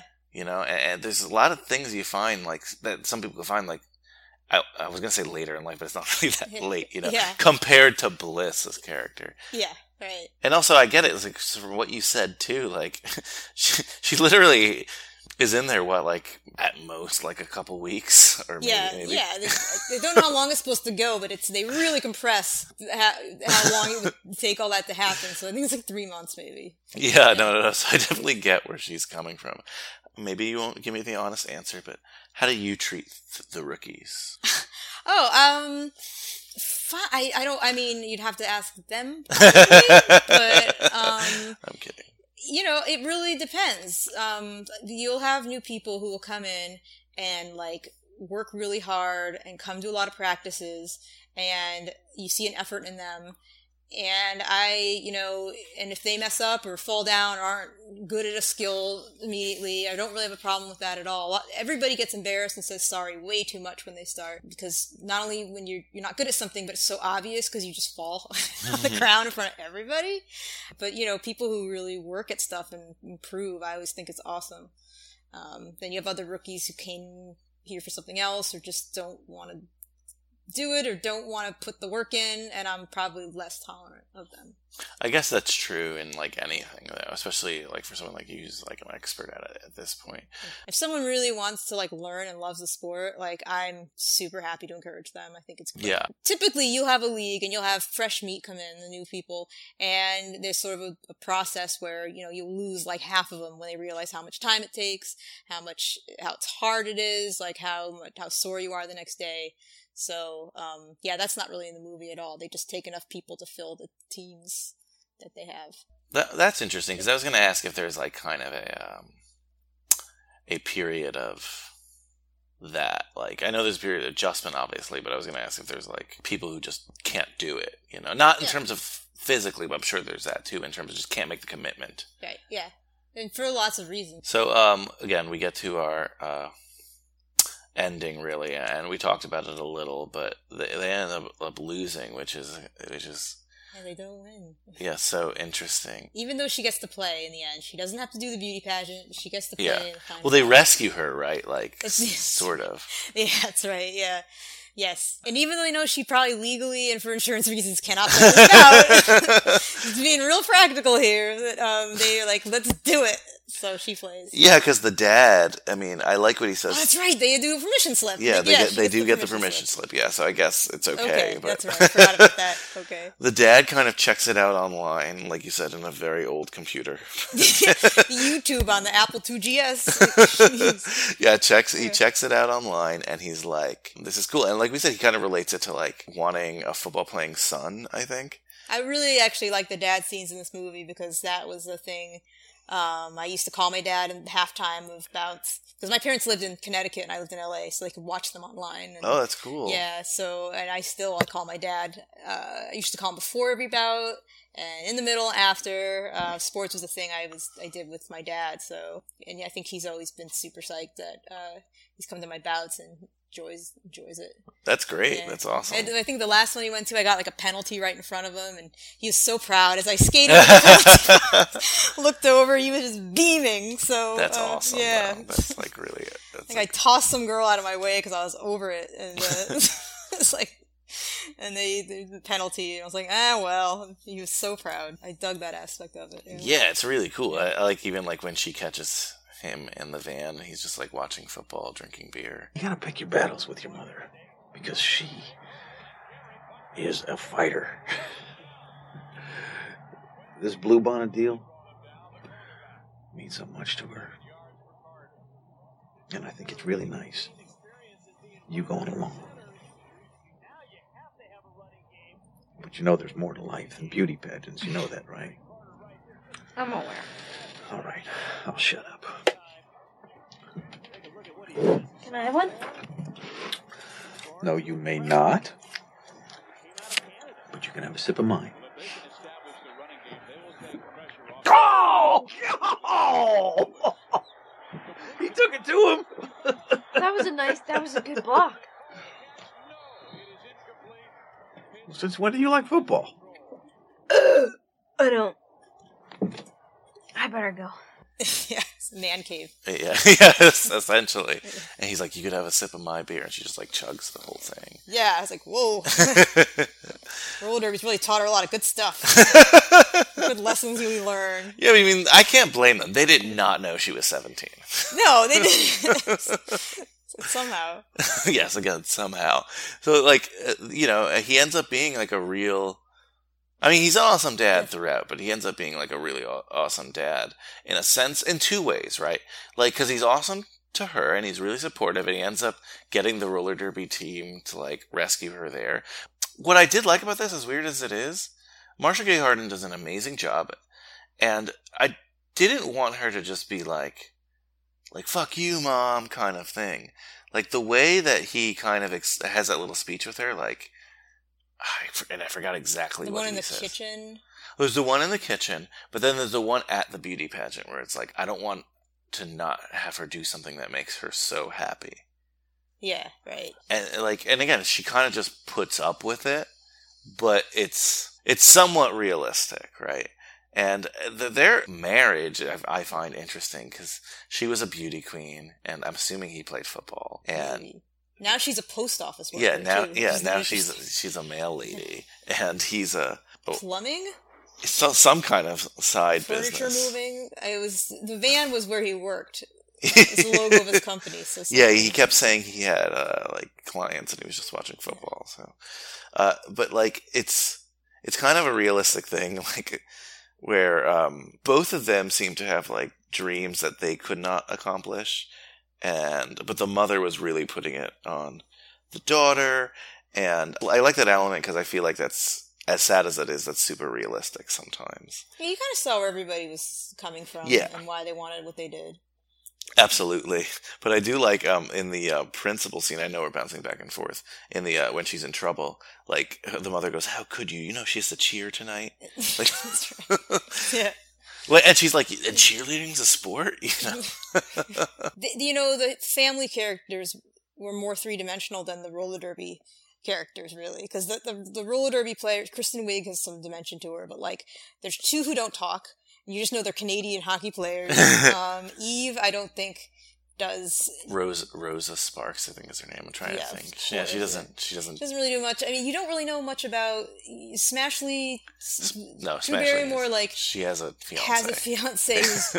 That she beats up, and her character there was a recurring joke where she's injured in a different way in like every scene, I think. But you really don't get to know. Juliette Lewis is like three-dimensional, I guess. But really, the family, her friend, they're all actually much more well-rounded. Even like they're like boss at that place. He goes, and they're all. I like them. The roller derby characters are cartoons a little in a way, which is sort of disappointing when you think about it. Yeah, they're caricatures. They really are. Yeah, they didn't spend enough time for roller derby movie. They didn't spend enough time with roller derby itself to really develop much on that front. No, No. I'd like to see, like, almost like a newer roller derby movie come out that's more, about the athletic side. I don't want to just a documentary. I mean, documentaries are great, but I'd like to see something that's more focused on that and a little bit more, gritty is a bad word, but like maybe less, like, this is obviously a very Hollywood film, despite it not being like a big budget picture. It's still, you take away the beauty pageant in the high school and that kind of thing and just make it about someone trying to be good at roller derby. Yeah. But I think this movie didn't do well. So that kind of cut off, I think, a lot of interest in doing a movie about that. And the sport that's the vast majority of people play now is not what an audience thinks of or maybe would want to see. So I don't know if that will happen anytime soon, unfortunately. It's unfortunate though, because like it's such a, at least to me, it's such like an interesting sport. It really feels like it's growing, but like, again, correct me if I'm wrong, but it feels like it's growing in like the right way in terms of it feels less gimmicky, especially like, it's much less gimmicky. I mean, people used to wear fishnets. They always make fun of the people who used to wear fishnets, and now it's, very official, sleek uniforms. But I don't know, fishnets can be fun. But okay, so there's a fun in that. Like, I grew up like a wrestling fan, and I do like really, really stylized stuff sometimes. Yeah. And there's a coolness in that, but I think that's harder to maintain past like the fad level. Yeah, well, people, as this sport got more developed and grew, people wanted to be taken seriously as athletes, and it's hard to get taken seriously as an athlete if, I think in Texas they did like pillow fights in the middle of the ring, like Jesus. So you have to make a decision. Oh my God. And, people work really hard, spend a lot of their time and lives really getting good at this, and you want to be taken seriously for someone who's good at a sport. It makes sense. Do you think this is going to be always stay at the grassroots level, or do you think that it's going to be one day, like 20, 50, 100 years from now, there's like really, like it's, we're talking about like, NBA level, or even like as an Olympic sport or something? I know there's a lot of people who want it to be an Olympic sport. The sport is still, it's not even 20 years old, I don't think. That's really young. It's really, I just don't know. Like, it's still developing. The thing about this movie is it got a lot of people interested in it. Like, I think leagues ballooned. Like, we got tons of members. There's people who joined because of this movie, like some of the best players. A lot of people were inspired by this movie, which was great. But I think as time has gone on, that's kind of contracted, a bit. And so I am interested to see what leagues look like and what attendance at bouts and how sustainable things are in like 5 years. Because I feel like a lot of leagues I've heard are shrinking and some roller derby businesses have closed. So I don't know. I think it'll be a test that we're in right now to see if it's going to be sustainable. Also, like, that's probably part of the natural process of things, like the feeling out of, like... Yeah, I think it's fine and natural. I'm not worried. But I don't know. I mean, there's very few women's sports, really, when you think about it, that can make it and get that kind of interest, really, without, like, a men's sport version propping them up. So I think I hear a lot of people say it really depends on the junior derby people, because you get kids involved at a young age. The way, like, women's soccer is so good because girls play soccer a lot, and then all of a sudden you have elite, women's team. Continue. That's a good point. Yeah, so there's a lot of junior derby leagues that have sprung up, and there's some people who play as adults now who started when they were kids, and I think that'll be, like, a really interesting, cool level. I mean, that's pretty cool, like, to think about, like, I mean... There are some people who play the sport who are just amazing, phenomenal, ridiculous athletes who do just things you did not think were possible on roller skates or even off of them. So I hope that, I'd love for them to have as big of a showcase as possible. Yeah, that'd be great. Yeah. I mean, and it's cool, like, if maybe this film didn't do as well, but if you're saying that it had that much of an impact on the sport, that's like, that's amazing. That's what I was going to ask. That was actually my next question, like, what was the impact of this film? And if you're saying it's that, awesome, Yeah, definitely. I mean, I know it didn't do it, but Netflix, if you're listening, or like HBO, I could see like a mini series kind of, or like not a mini series, but like I could see a series. You would think after like, because Glow is awesome on Netflix. And that was, you're like reading my mind. I was Yeah. gonna say like something like Glow. Absolutely be a space for it. I know there's been some graphic novels that have done really well about roller derby. That's cool. I could see that. Actually, the person who got me into the sport in the first place wrote a series of graphic novels. Oh, that's awesome. About it, as well as a real novel. So there's been some. I think it was one called Roller Girl that I think has done really well. My mom was a librarian, and I think the library had like a thing about it for people to come, and then they had a roller derby league come in the area. So that's really cool. yeah, so there's stuff out there that's recent that could all get picked up or whatever. So I mean, it's still a sport that has thousands and thousands of players, tens of thousands of players, I think, and thousands of leagues, I think, around the world. So there's a lot of good things in place. Awesome. I mean, that's great to hear. Like, I mean, I'm excited. Yeah. I'm excited for the future of roller derby. And again, Netflix, I want to see this show. Yeah, that would be awesome. I love it. Gosh, Netflix would be great because then you would have enough time to really build up your understanding of the sport. Exactly. In a way that was really too quick to do in a movie. Anyway. No, really, no. Netflix, if you're listening, which I know you're not, but still, if you're listening. I'll write it, don't worry. Please. So how can, I guess, specifically, how can people get involved in roller derby? So there's almost certainly a league close to you, no matter where you are. I mean, even people in Alaska, they've got leagues. So, wow. You can look up wherever your closest league is and go watch a bout. Get involved with the league itself. If you don't want to skate, you can become a referee. You can volunteer with the league. We have a lot of people who don't skate but are involved, like heavily involved, and it's like we could not do this without them. But yeah, I guess the first thing to do would just be to watch a bout and see what you think of it. And we actually have a bout, coincidentally enough, on October 6th. So should I promote that? Yeah, go ahead. Yes, so it's our B team, and we're playing the Hill City Rollers, which are in upstate New York, and it's at Yonkers Police Athletic League, 127 North Broadway, Yonkers, New York. Easily accessible from the Metro North. You just get off at the Yonkers stop, and it's a short walk. And tickets are on sale now. I think we have to put the event up on Facebook tonight, but they should be on sale now. And they are, right now, it's a discount. It's our early bird discount for the next week. So it's $10 for general admission, $15 for VIP. Not bad. And if you tell them, if you buy tickets at the door and you tell them that you heard about it from this podcast, you get $5 off VIP. Ooh, and look at that. $3, We got a special here. $3 off general. But if you get them at the door, it's more expensive than if you get them online in the first week. Okay. Did I explain? At the door, it's $15 for general, $20 for VIP, and if you say you heard the podcast, it's $12 and $15. So that's a good deal. Yes. Guys, let's go out there. Let's support some roller derby. Yeah, it's awesome when you have people in the crowd. I play a lot of away bouts, and then you do something good, and the crowd is like silent, and then you get hit by someone on their team, and they cheer. It's awful. But come and cheer for us when we do good things. Love it. Yeah, I'm excited. I'll be there.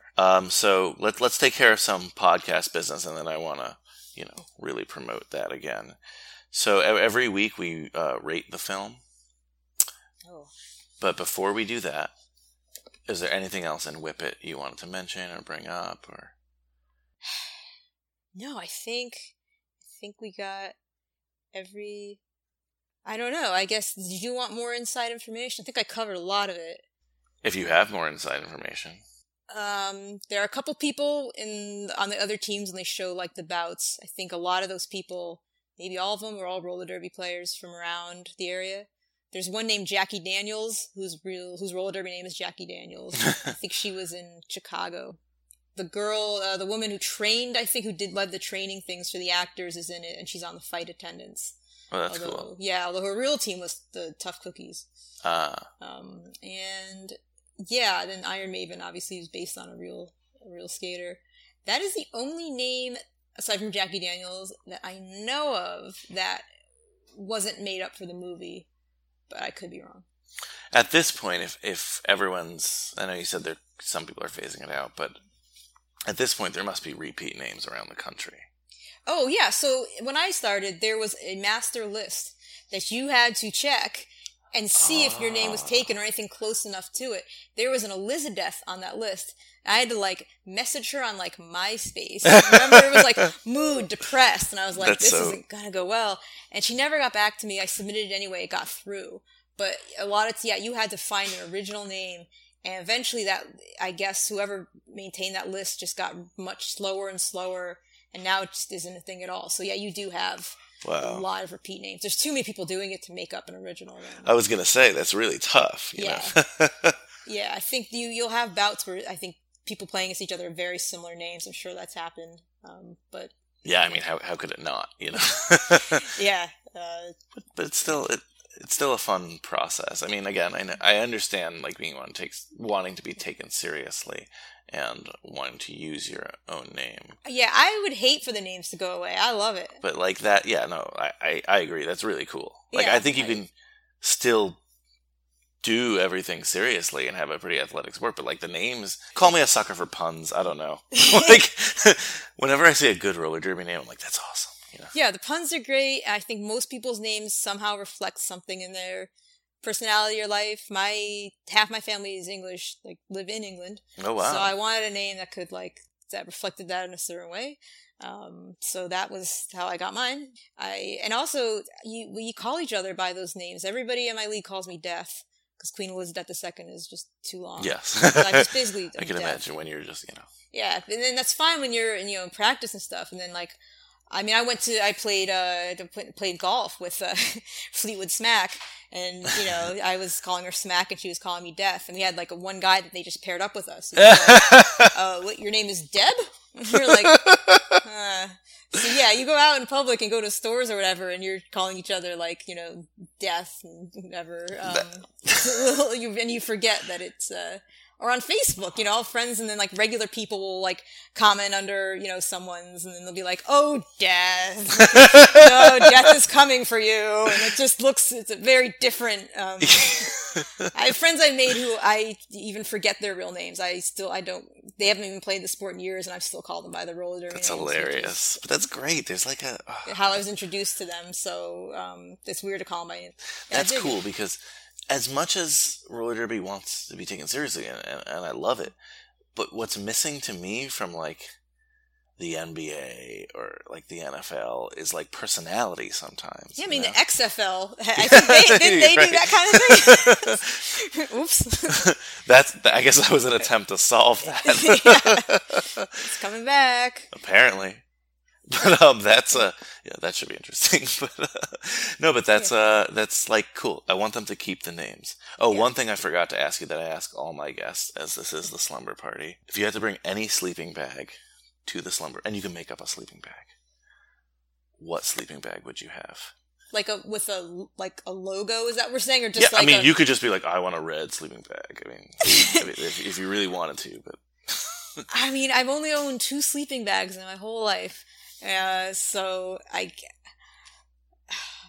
you know what? I've never had one of those ones with the head shape that you can also very popular on this podcast. Yeah, I never had one. I always thought they looked cool, but probably like really hot. So, yeah, those do. I mean, I've never even known someone who's had them. I've just seen pictures. Yeah, they're like for serious people who camp in the snow, which sounds terrible, but the sleeping bag is cool. Or one of those sleeping bags that's also a tent that you string up between 2 trees. You ever seen those? No, I've never seen that. That's cool. I saw them in like camping stores or something. That was cool. A sleeping bag's also the tent? You sleep, it's like a tent. It's like in a hammock. I'm sure wow. I've seen this. I think the sleeping bag is part of it. I'm trying to picture it. I think I know what you're saying. I'd never definitely gonna look that up. So every week we rate the film on a scale of something of 1 to 5, some object in the film. So what should we rate this film on first? I mean, I guess roller skates is pretty obvious. Pretty obvious, but that's what I was thinking too. There's not really... Dolphin necklaces. Dolphin necklaces, that could be that too. One scene I didn't mention they sing that song. They don't say Jolene, but they say, oh God, Abilene. It was the name of the town. the name of the town. Boline. Boline, yeah. Something like that. Bodine. Bodine. Yes. Bodine. So many things we could rate it on. So, should we go as simple as skates? Should we do the dolphin necklaces? You know what we could do? In the movie, there's a disco skate. I don't know if you noticed it, but there's a giant skate covered in like disco things. No, I didn't notice that. Yeah, that hangs over the track for all That's the bouts. cool. And that actually, I forgot to mention, was a real thing. The LA Derby dolls have it. I was in LA a couple weeks ago and I saw a disco skate again. So Nice. It's like roller skates, but it's a disco skate. Let's put maybe that. Okay. How many disco skates would you rate the film Whip It? And again, this is not like we're not rating it against Citizen Kane and Gandhi and films like that. You know, we're rating it just like how much you enjoyed it and stuff. You know, I will give it. I'll give it a 4. If you're someone who doesn't know much about roller derby, hasn't really seen it, and you don't have those kinds of things to be like about, then it's a good fun film, right? Like it goes pretty fast. There's a lot of cool characters in it. And it's great actors. So, yeah. Yeah, I was going to give it a 4 disco skates. 4 disco skates. As well, because it's, like you said, it's not, I mean, you've kind of comforted me in a way here, because I didn't know if you were going to come here and be like, wow, it's so inaccurate, like it portrays it as thing. And we know it's not 100% accurate, but it's enough that you still enjoyed it. It's pretty inaccurate, but at this point it reminds me so much of like a league that I used to play and I miss so much, in a way I used to play that I miss, and I think it's pretty accurate considering that it's a movie. Yeah, I mean, that's awesome. And, you know, I enjoyed it. Like we said, like the cast is great, and I think there's a good story, and it's not as cliche as maybe I thought it was going to be. And it's just something that if you haven't seen Whip It, I'm kind of surprised it didn't do as well as it, well, Yeah, in my I was opinion, too. should have. Yeah, I don't know why.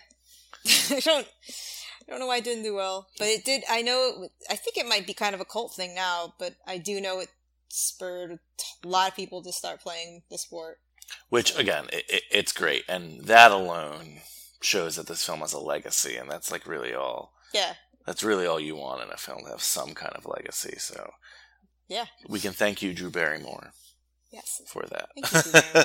Thank you. Thanks so much, Queen Elizabeth II. You're right, death is so much easier. It's only one syllable. Yeah, but you'd be pretty, like, cocky just for your name to be Death. I'm actually trying to figure out what I should do with my uniform shirt, because right now it has Queen Elizabeth II on the back of it, and I don't have a large back, so it's I think the next one I'm just going to have to say Death on it. I mean, that looks like badass, but what I was saying is, like, when you first started, that might have been pretty ballsy to just call yourself Death. I think I wouldn't actually have been able to, because there was already someone named Crystal Death. And so they would have said it was too close. Gotcha. So. But yeah, it would have been pretty much. But now now I've earned it. Yeah, I was going to say more than earned. 10 years, I can do Death whatever moniker, I want. Yeah. Well, thanks so much for coming on. If you want to remind everyone one more time about the bout and where people can either follow you or your league or wherever people can. Oh yeah. You know. All right, yes. So the bout is October 6th. Doors at 6, starts at 7. You can buy tickets online. If you go to suburbiarollerderby.com, there's a link. That's also a website. I do that website, so you better think it's nice, because I work real hard on it, and it's tough.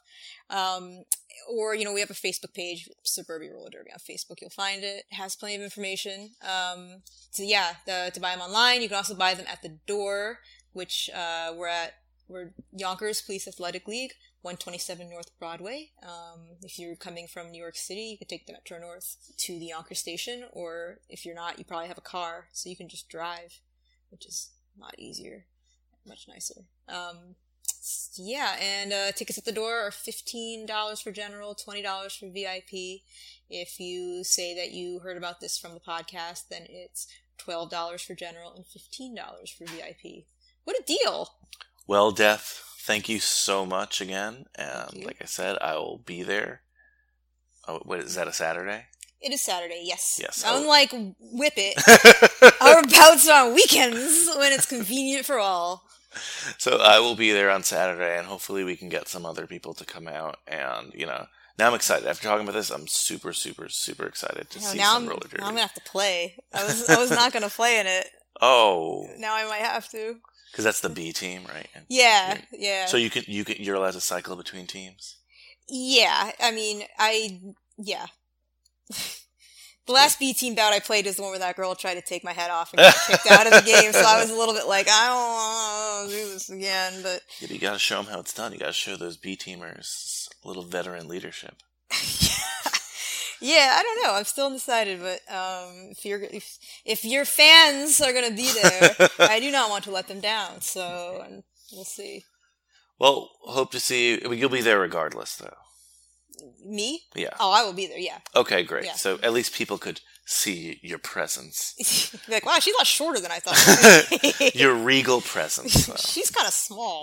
Yes, it'll be me. Once again, thank you so much, Queen Elizabeth II. Super huge thank you to Queen Elizabeth II. We learned a lot today on High School Slumber Party. Are you excited as I am to check out some roller derby? God, I'm so excited. So if you happen to be in the greater New York area, you heard her. Come out to Yonkers Saturday, October 6th for our very first High School Slumber Party field trip. We're going to watch some roller derby. I'll be posting it on social media, Twitter, Facebook, Instagram if I can. Or you can just check out Suburbia Roller Derby's online presence. Just Google it, you'll find it. And remember, you get a discount at the door. 6 p.m., Yonkers Police Athletic League Center, 127 North Broadway. Come out and chill with us. Again, I'll be there. And I'll give you a permission slip ahead of time for your mom to sign if it's an issue. Also, we're going to grab some drinks after. So if you just want to chill with us after watching some roller derby, it's going to be awesome. Trust me. It's like hanging with a cool teacher. All right, I got to really stop with these analogies because sometimes they get a little weird. More homework for next week. Get QSAC not to block us. Follow us on Twitter, Facebook, Instagram. Listen to all the other great shows on cageclub.me. That's cageclub.me. Oh, and it's going to be October, right around the corner. Your movie next week is 1978's Halloween, the OG one.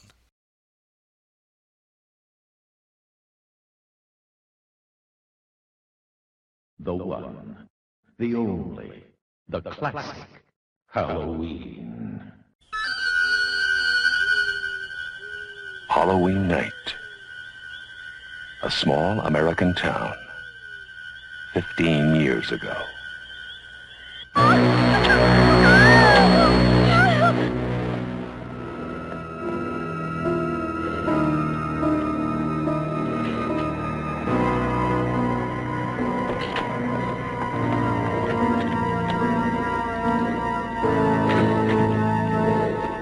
Michael?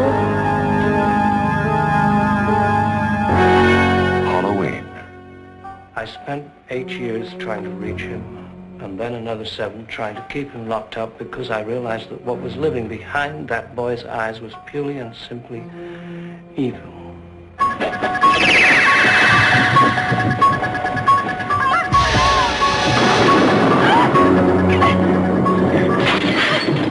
I think he'll come back.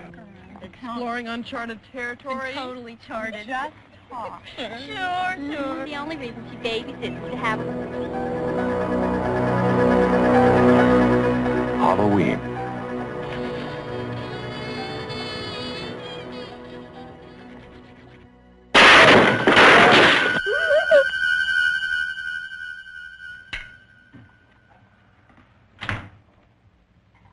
Okay. Come on out.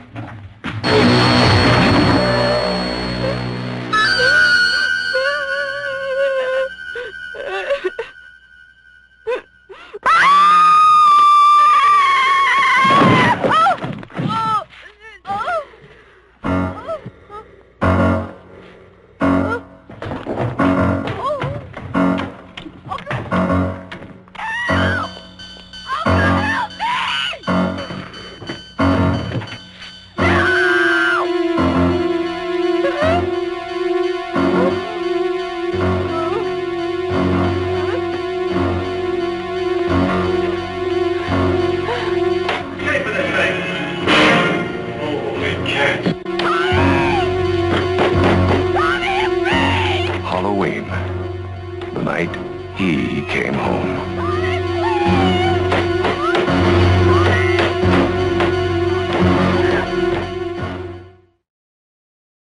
Oh, yeah. This is perfect for the Halloween season. Well, obviously it's called Halloween. Anyway, my guests next week are my good friends Dan and Autumn. It's going to be super fun. And I leave you with another song off the soundtrack, off the Whip It soundtrack. It's from the Queens guys, the Ramones. Sheena is a punk rocker. Later, dudes.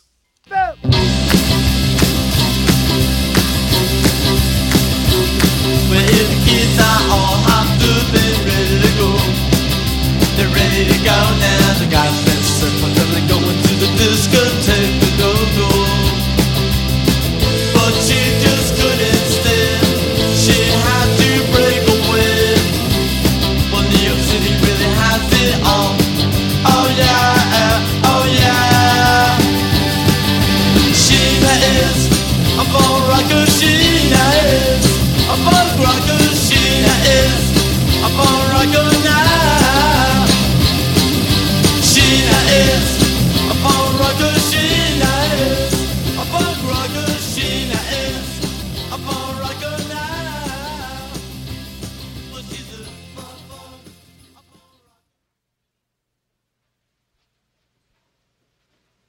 You're still here?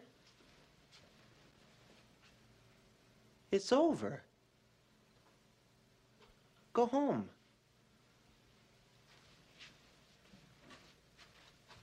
Go.